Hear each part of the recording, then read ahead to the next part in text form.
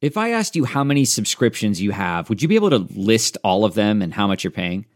If you would have asked me this question before I started using Rocket Money, I would have said yes, but let me tell you, I would have been so wrong. I can't believe how many I had and all the money I was wasting.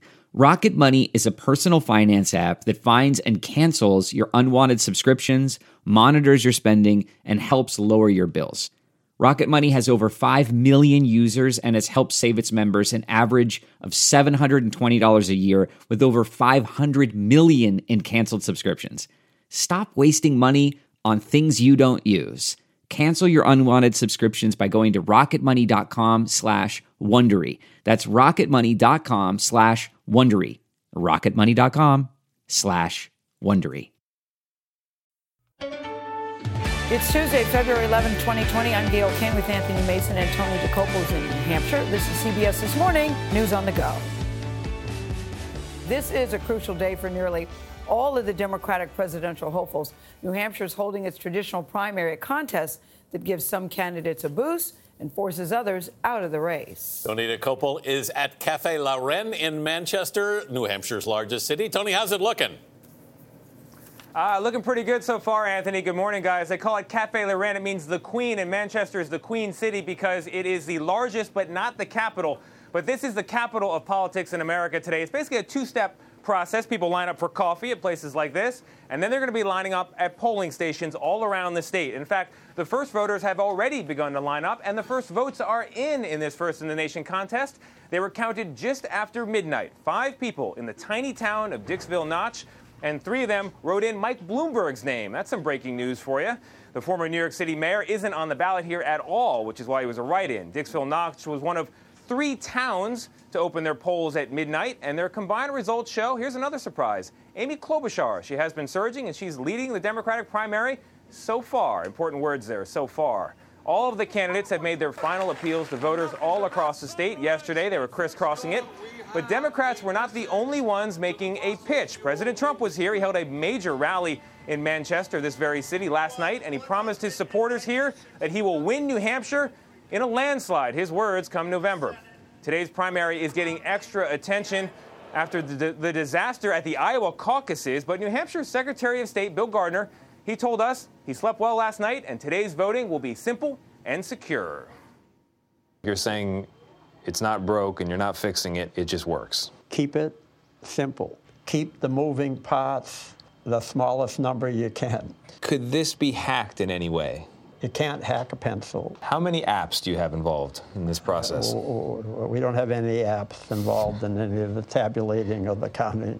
No apps? No apps. It's an app-free election, you can guarantee that? Yes. Okay.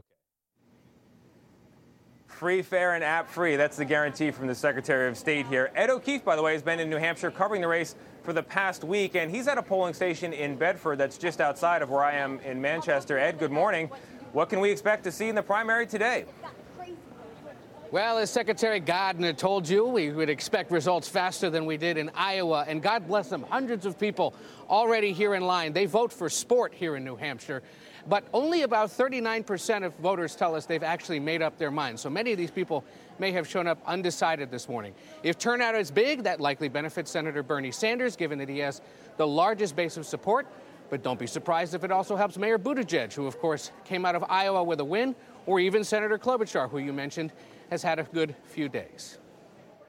Let's win this thing. Let's transform America. New Hampshire, I believe you will help make me the next president of the United States. New Hampshire's top 2 candidates pulled in some high-profile surrogates for last-minute help. The Strokes and Congresswoman Alexandria Ocasio-Cortez rallied for Senator Bernie Sanders. In every poll, Bernie beats Trump. While Kevin Costner offered his support to former Mayor Pete Buttigieg. But throughout the day, both Buttigieg and Sanders kept attacking each other. Picture where your only choices are between a revolution or the status quo is a picture where most of us don't see ourselves. My friend Mr. Buttigieg and my friend Joe Biden, they have dozens and dozens of billionaires contributing to their campaign. New Hampshire primaries are open to independent voters who account for roughly 4 in 10 ballots cast. And many voters this year say it's been hard to make a choice. We're down to, maybe a half a dozen people who seriously have a shot at it. It's working. It's messy, but hey, nobody ever said politics was neat. In their urgent play to meet as many of those undecided voters as possible, candidates added extra events throughout the day. What's your plan today? Go everywhere. And made their final pitches. I know some people say experience doesn't matter. Well, I think it does. It's the reason why I'm running. After the debacle in Iowa, some candidates say they would have spent more resources in New Hampshire. Well, certainly I think if you had a crystal ball and perfect information, given what happened in Iowa, you probably would invest differently. But the surprise contender of the last 48 hours, who's surging in some polls to third place, is Senator Amy Klobuchar. Some people are calling this Clomentum. We're saying that you are now Klobucharged going into... Those are lovely names. I don't care, just so they vote for me. A reminder that today is all about delegates. Eventually, a candidate needs 1,990 of them, at least, to win the Democratic nomination. Tonight, New Hampshire awards 24 of its delegates. Ultimately, it has 33 to the convention, and a candidate needs to win at least 15% of the vote to win a delegate. Tony?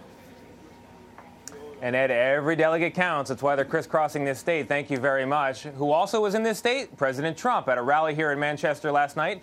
The president suggested that unaffiliated, that is, undeclared voters, might try to sabotage his opponents. So I hear a lot of Republicans tomorrow will vote for the weakest candidate possible of the Democrats. Does that make sense? You people wouldn't do that. My only problem is I'm trying to figure out who is their weakest candidate. I think they're all weak. Second Amendment. We were at that rally last night talking to die-hard Trump voters who credit the president for the successful economy. I also had the opportunity to ask campaign press secretary Kayleigh McEnany about why the president is so confident that he's going to win here in November. So, Kayleigh, how important is New Hampshire to the Trump re-election campaign? Well, New Hampshire shows we're on the offense. Look, it's a state that we narrowly lost in 2016. We're going to win New Hampshire this time. Not just New Hampshire. We're looking to win New Mexico. We're looking to win Minnesota. We're going to make this map even redder in 2020 than it was in 2016. Chief Washington correspondent Major Garrett is here with CBS News special correspondent Alex Wagner, who's also co-host of The Circus on Showtime, a division of Viacom CBS. Good morning to you both. Good morning, Tony. I know at least you were at that rally as well and last thousands night. of others. And thousands of others. Here's a problem for President Trump. Those are the diehards. Sure, of course. If you walked and talked to those voters, many of them were out in 2016, but he's got to expand the electorate in 2020 to win again. So he lost here by about 2,800 votes and made a reckless charge last night that there was some vote fraud there. New Hampshire has thoroughly investigated that, up one side, down the other. A completely false allegation, laying it out there as part of this Trumpian idea that it was a close loss, but somebody did something wrong to me. Completely factually incorrect. And yet, the president keeps going back to that here, insulting essentially the whole entire New Hampshire electoral process and the investigations into allegations of voter fraud. How important does that suggest this state is to him winning in 2020? It sticks in his craw that he lost narrowly. He wants to win again, but look at 2018. Democrats gained across the state, county, local, state, and federal offices. So there's a lot of enthusiasm here. The president's trying to counter-program his way around that if he can. Alex, you've had an opportunity to look up close at some of that enthusiasm as you crisscross the state with Democrats looking to replace President Trump. Sanders and Buttigieg leading in the polls. Who's got the edge? For the last couple days, Pete Buttigieg and his campaign have been sort of going toe-to-toe with Amy Klobuchar, talking about crowd size. I have 1,800, you have 1,100. Last night, Bernie Sanders held a rally in Durham, New Hampshire, and there were 7,500 people in the audience, Tony. Wow. It is, you cannot... To be fair, there was live music. There was live music, but I spent a lot of time on that line talking to the people who were going in there, and they were interested in Bernie Sanders. It was not about the Strokes, it was not about AOC, it was about Bernie Sanders. And it is an indicator of the depth of the support he has and the emotional, there is an emotional core to the Sanders supporters that does not exist anywhere else in this Democratic primary. New Hampshire has a reputation for leveling front runners, but also potentially elevating underdogs. And I want to get a question about Amy Klobuchar because she seems to be rising in the polls. She What's does. behind that? Listen, I think Joe Biden's decline is also related to Amy Klobuchar's ascent. But I spent time with Amy Klobuchar. She works harder than almost anybody in this race, which is saying a lot because everybody's working really hard. A lot of her campaign is propelled by the candidates candidate's own momentum and her ability to just press the flesh and connect with voters on a really intimate level. And had two great nights here. Yeah. Friday night at the debate, Saturday night at the big dinner that they had at the main arena where Trump was last night. There's a slingshot effect that sometimes happens in New Hampshire. Someone has a really great bit of momentum that's surprising, and boom, they run to the top or get near the top. I think she's in a strong position to finish third. And if it's a close third, like right behind Bernie and Pete, that will be a big news story. And it will be a deep disappointment to Elizabeth Warren, who spent months and months and months organizing here. It could fastidiously, and that organization may not be enough to help her. That is a huge storyline. The loser of this is a big storyline coming out. Thank you both very much. And that is indeed a very big storyline, because as we send it back to you guys in New York, it's important to remember that no major party nominee has ever gone on out of New Hampshire without finishing in the top two. So people in 3 and 4, their campaigns, historically speaking, may be over. Yeah, we're looking for that slingshot effect. Thanks, Tony. Thanks. All right, breaking overnight, the CDC is confirming a 13th case of coronavirus in the U.S., this time in San Diego. The patient was on a government-chartered flight last week from Wuhan, the Chinese city at the center of the outbreak. Today, China announced the single-day death toll from the virus exceeded 100 for the first time. The number of deaths worldwide is more than 1,000. Carter Evans is outside March Air Reserve Base in California, where the first Americans to arrive from Wuhan are set to be released from quarantine. Carter, what do we know about this new case? Well, that new case, that patient from San Diego, was initially mistakenly released from isolation back into quarantine after testing negative for the virus. Well, they're back in the hospital now, said to be doing well.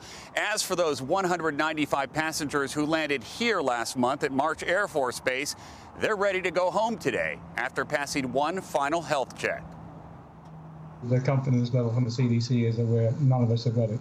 Ian Thompson is ready to get back home to his family in Detroit. It's been 2 weeks since he landed back in the U.S. from the epicenter of the coronavirus outbreak. We get a document signed by the CDC tomorrow. It's part of the process of going out, and that's given to us, so it shows that we can show that to anybody, and that's our, we do not have the virus. But not everyone who flew back from Wuhan was so lucky. Yesterday, the 13th case of coronavirus was confirmed in San Diego, a patient who arrived on a U.S. chartered flight last week. But President Trump remains confident the U.S. has a handle on it. And I think it's going to all work out fine. Rough stuff, I tell you, rough stuff. But I think it's going to work out good. Around the world, fears of transmitting the coronavirus are growing by the day.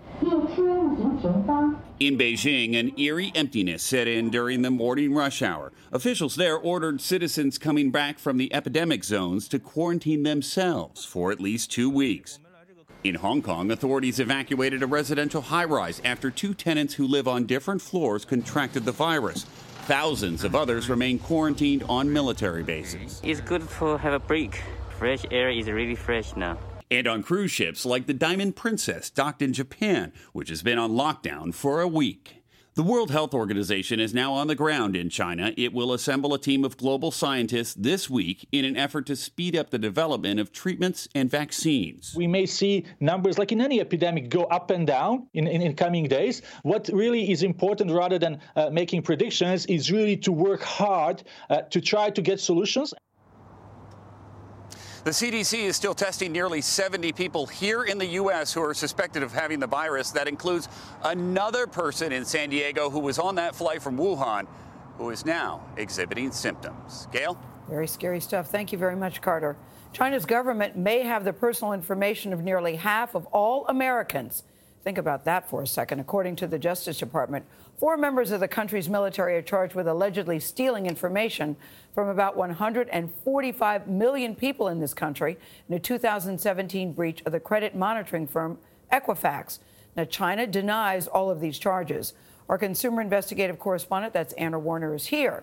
Anna, good morning to you. How in the world did this happen? Great question, Gail. Good morning. Investigators say the hackers had access to Equifax's computer systems for months, stealing millions of Americans' personal information. Until now, it wasn't clear who might have stolen the data, and it still isn't clear what it might be used for. This was one of the largest data breaches in history. Attorney General William Barr says 4 Chinese military hackers are charged with computer fraud, economic espionage, and wire fraud for allegedly hacking Equifax's computer systems in 2017.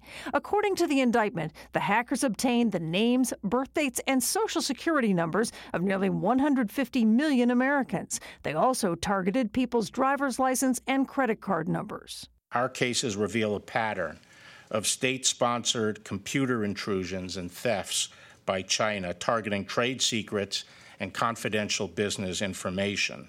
The DOJ says there isn't evidence that the information stolen from Equifax is being used at this time. But Alan Butler with the Electronic Privacy Information Center says that might not be the case for long. There's no assurance that the use of this data is going to be, limited to the Chinese military. It very well could end up on the black market.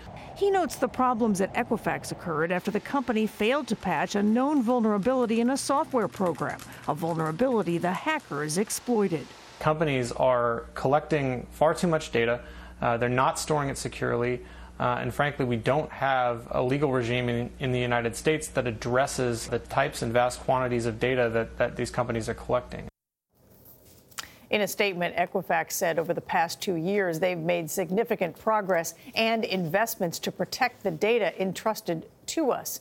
Now, the Justice Department says 80% of its economic espionage prosecutions have implicated the Chinese government. As always, experts recommend that you, consumers, all of us, freeze and monitor your credits. You've got to freeze those 3 accounts with it. It's an ongoing question how to keep your information safe. It really Still is. don't have the answer. All right. It's tough. Anna, thanks. Thank you for listening to the CBS This Morning podcast. Be sure to subscribe to get daily podcast originals. You can watch the CBS This Morning broadcast Monday through Saturday from 7 a.m. to 9 a.m. on your local CBS station or live on the CBS All Access app. Hey, Prime members, you can listen to CBS Mornings on the go ad-free on Amazon Music. Download the Amazon Music app today. Or you can listen ad-free with Wondery Plus in Apple Podcasts. Before you go, tell us about yourself by completing a short survey at Wondery.com/survey. Are you ready for an all-new season of Survivor? You better be, because Survivor 46 is here, and it's 90 minutes of twists and turns you don't want to miss. Better yet, after each episode, there's a brand new episode of On Fire, the only official Survivor podcast. Each week, we go behind the scenes of the episode's biggest moments, taking you into the how and the why things happened. And this season, we're very lucky to be joined by an expert, the winner of Survivor 45, Dee Valladares.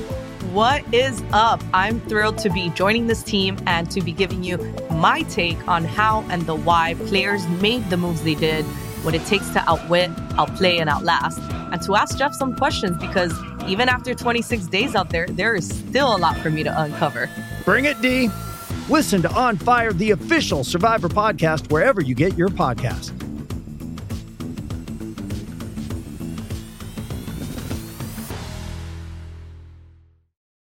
Stephen Colbert here to tell you about The Late Show Pod Show, which is the podcast of The Late Show with my producer, Becca. Becca, what's up? So The Late Show Pod Show is everything you love about The Late Show on a podcast. I want to know about you. Oh. Enough. People see everybody in an ad talks about the thing they're trying to sell. Oh. I'd like to know about you, the person behind creating the podcast. Oh, I'm having a really good day. Barry baked some bread, and my friend Kara got me some chicken salad. It's a really nice day in the office today. Listen to The Late Show Pod Show with Stephen Colbert wherever you get your podcasts.